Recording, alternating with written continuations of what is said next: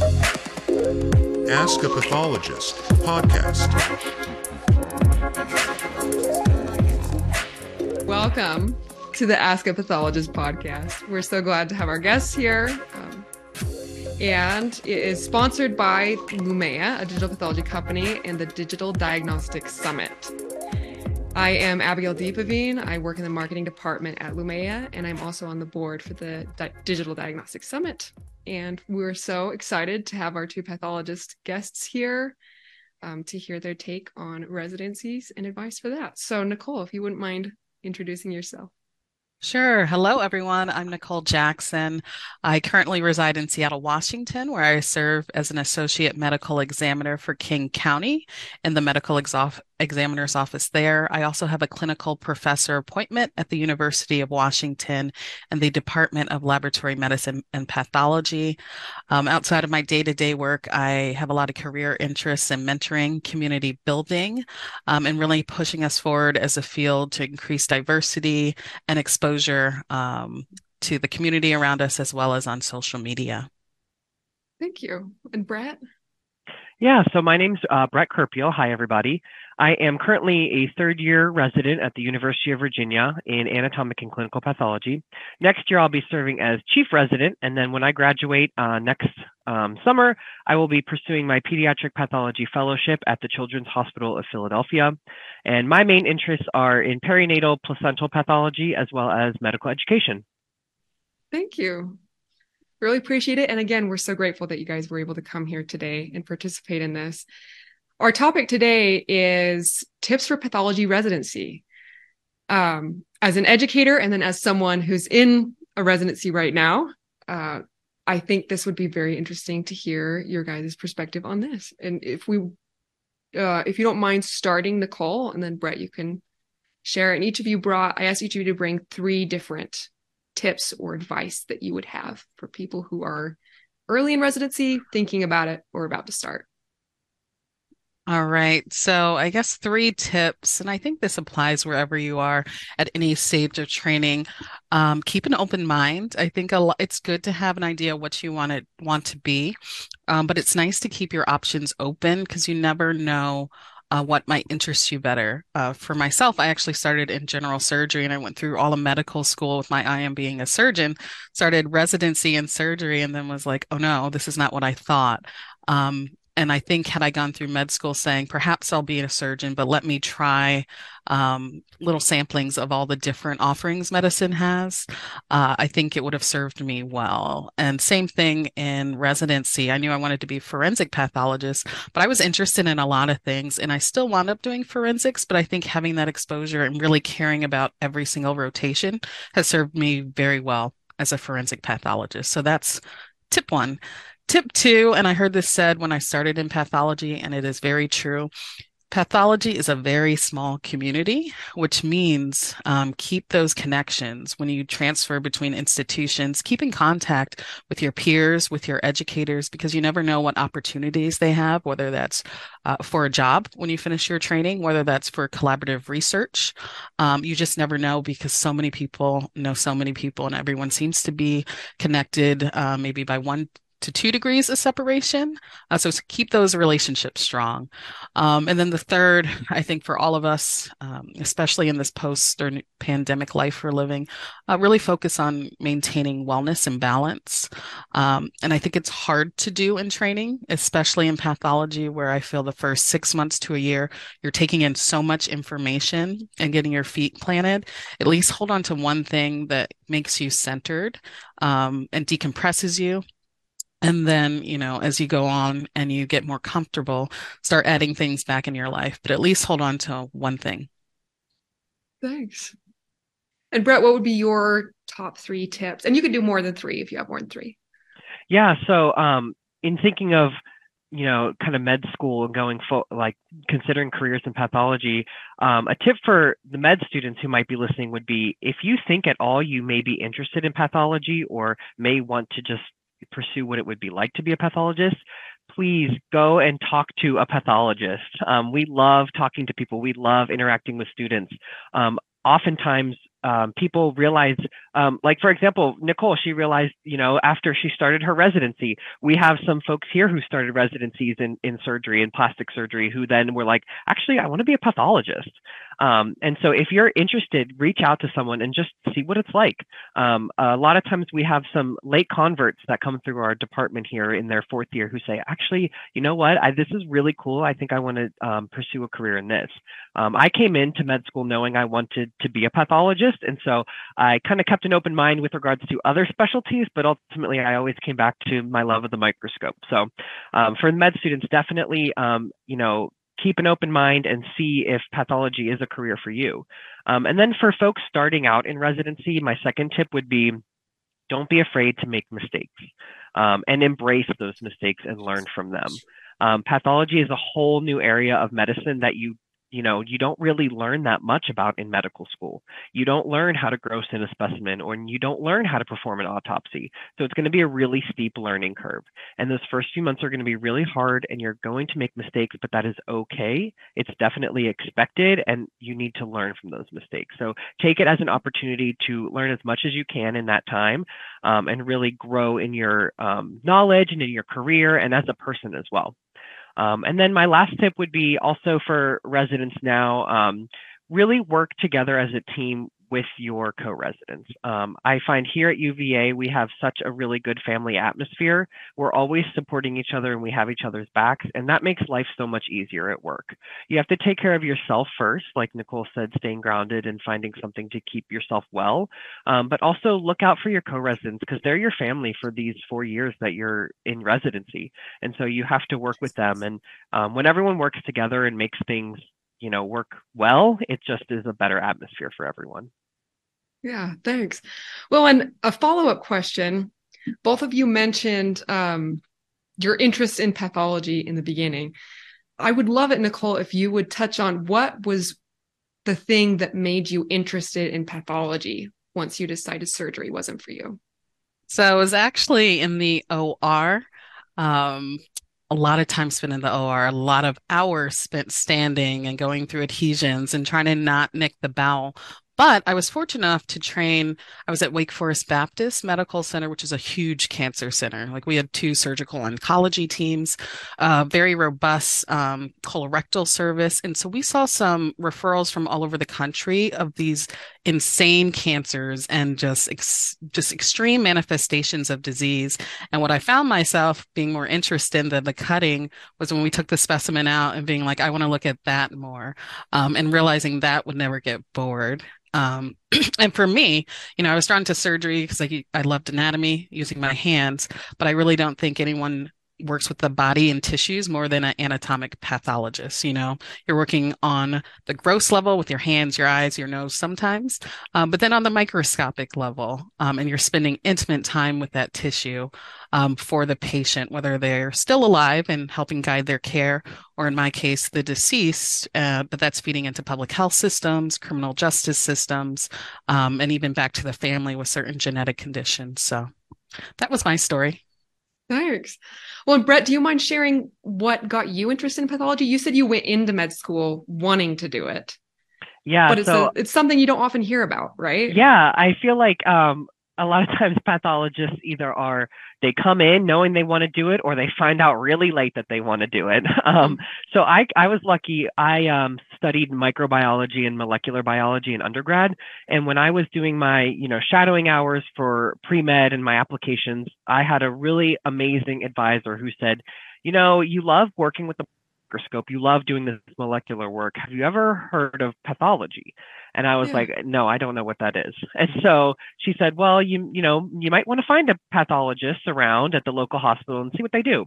And I was very lucky that one of my high school friends from high school, their dad was a pathologist. So I got to go and shadow him for a few days. And after the first day, I was like, oh, this is really cool. Like, this is some cool stuff. I remember looking at some tubular adenomas and being like, wow, so cool, colon polyps, this is awesome. And he did a little bit of grossing and he did a little bit of like molecular stuff. And I thought, this is pretty cool. And I came back a couple more days and a few more days just to hang out with him.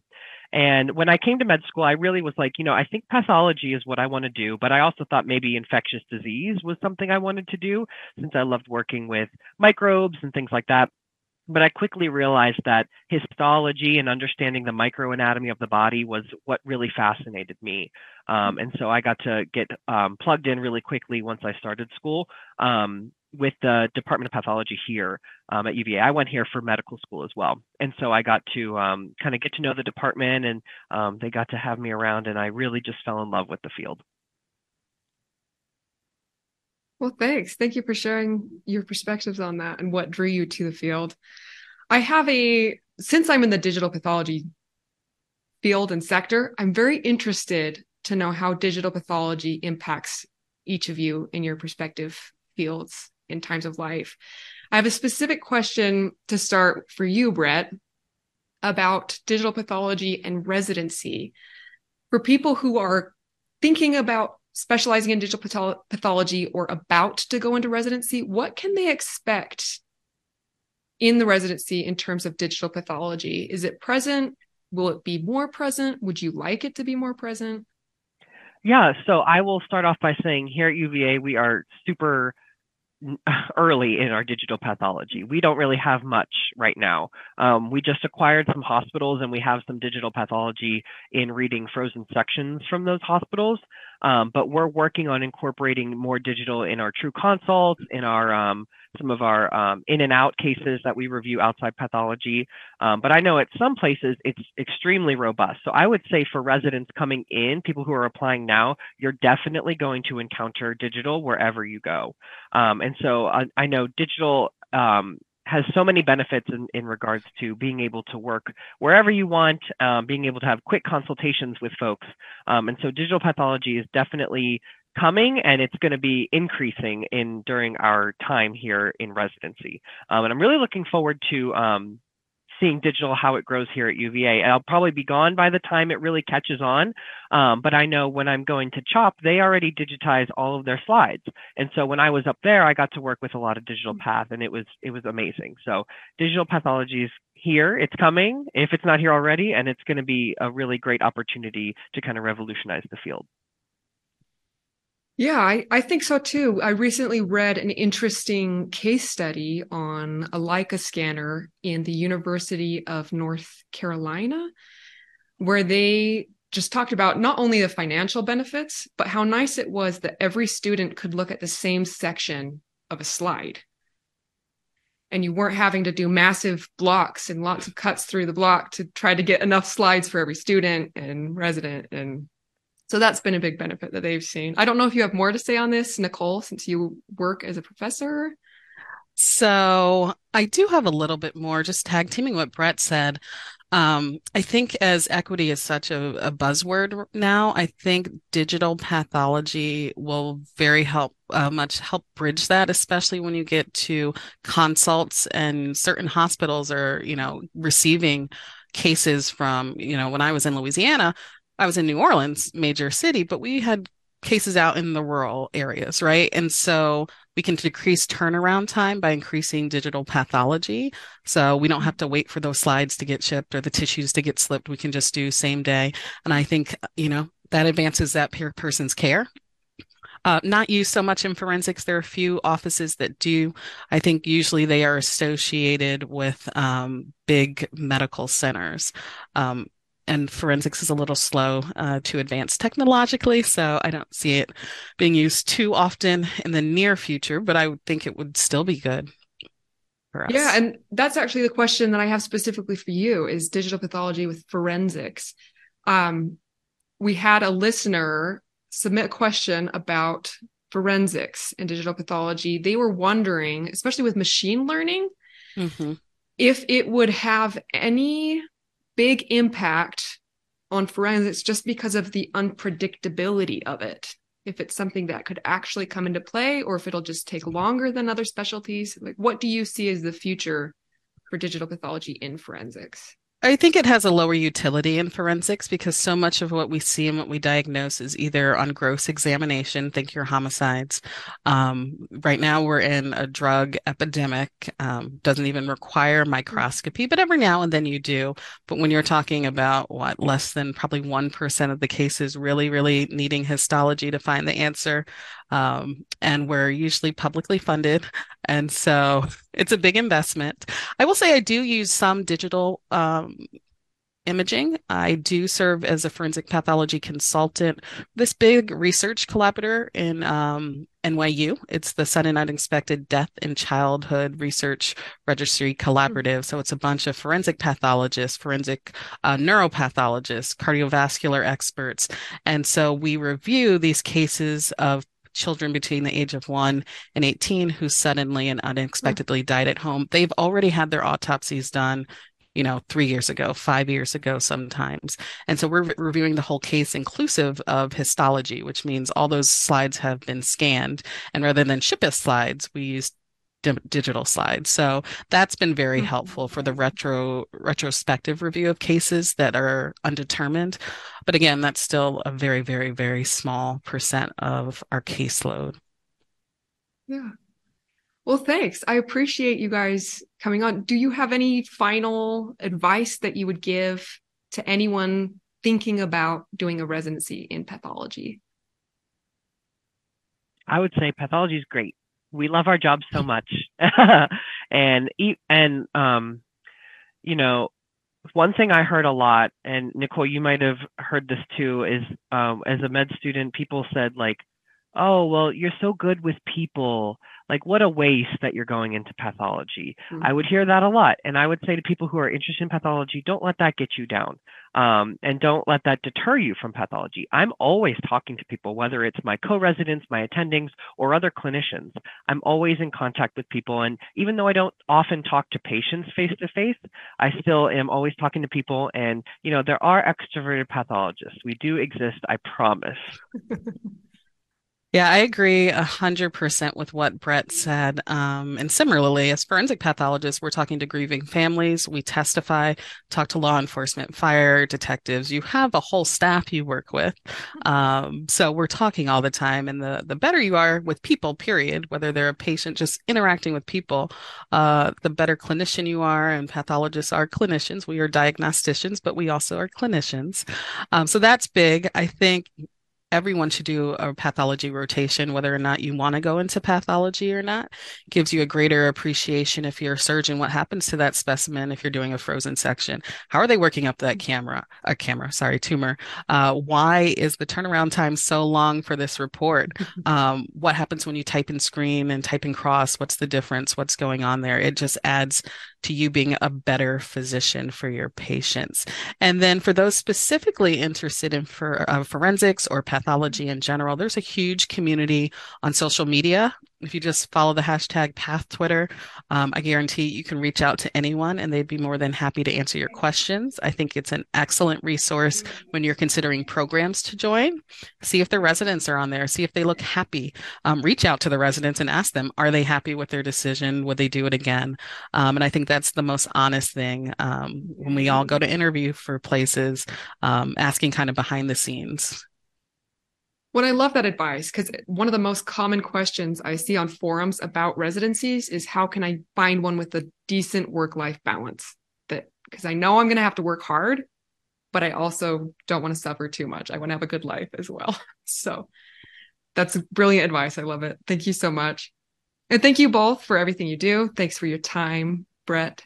And thanks for your time as well, Nicole. We really appreciate you guys. And we hope that, you guys enjoyed listening and participating in Ask a Pathologist, and we'd love to have you guys again as guests on our podcast. So thank you so much. All right. Thank you. Yes, thank you. Okay. We'll see ya. Appreciate it. Thank you. Tune in next month for our next podcast.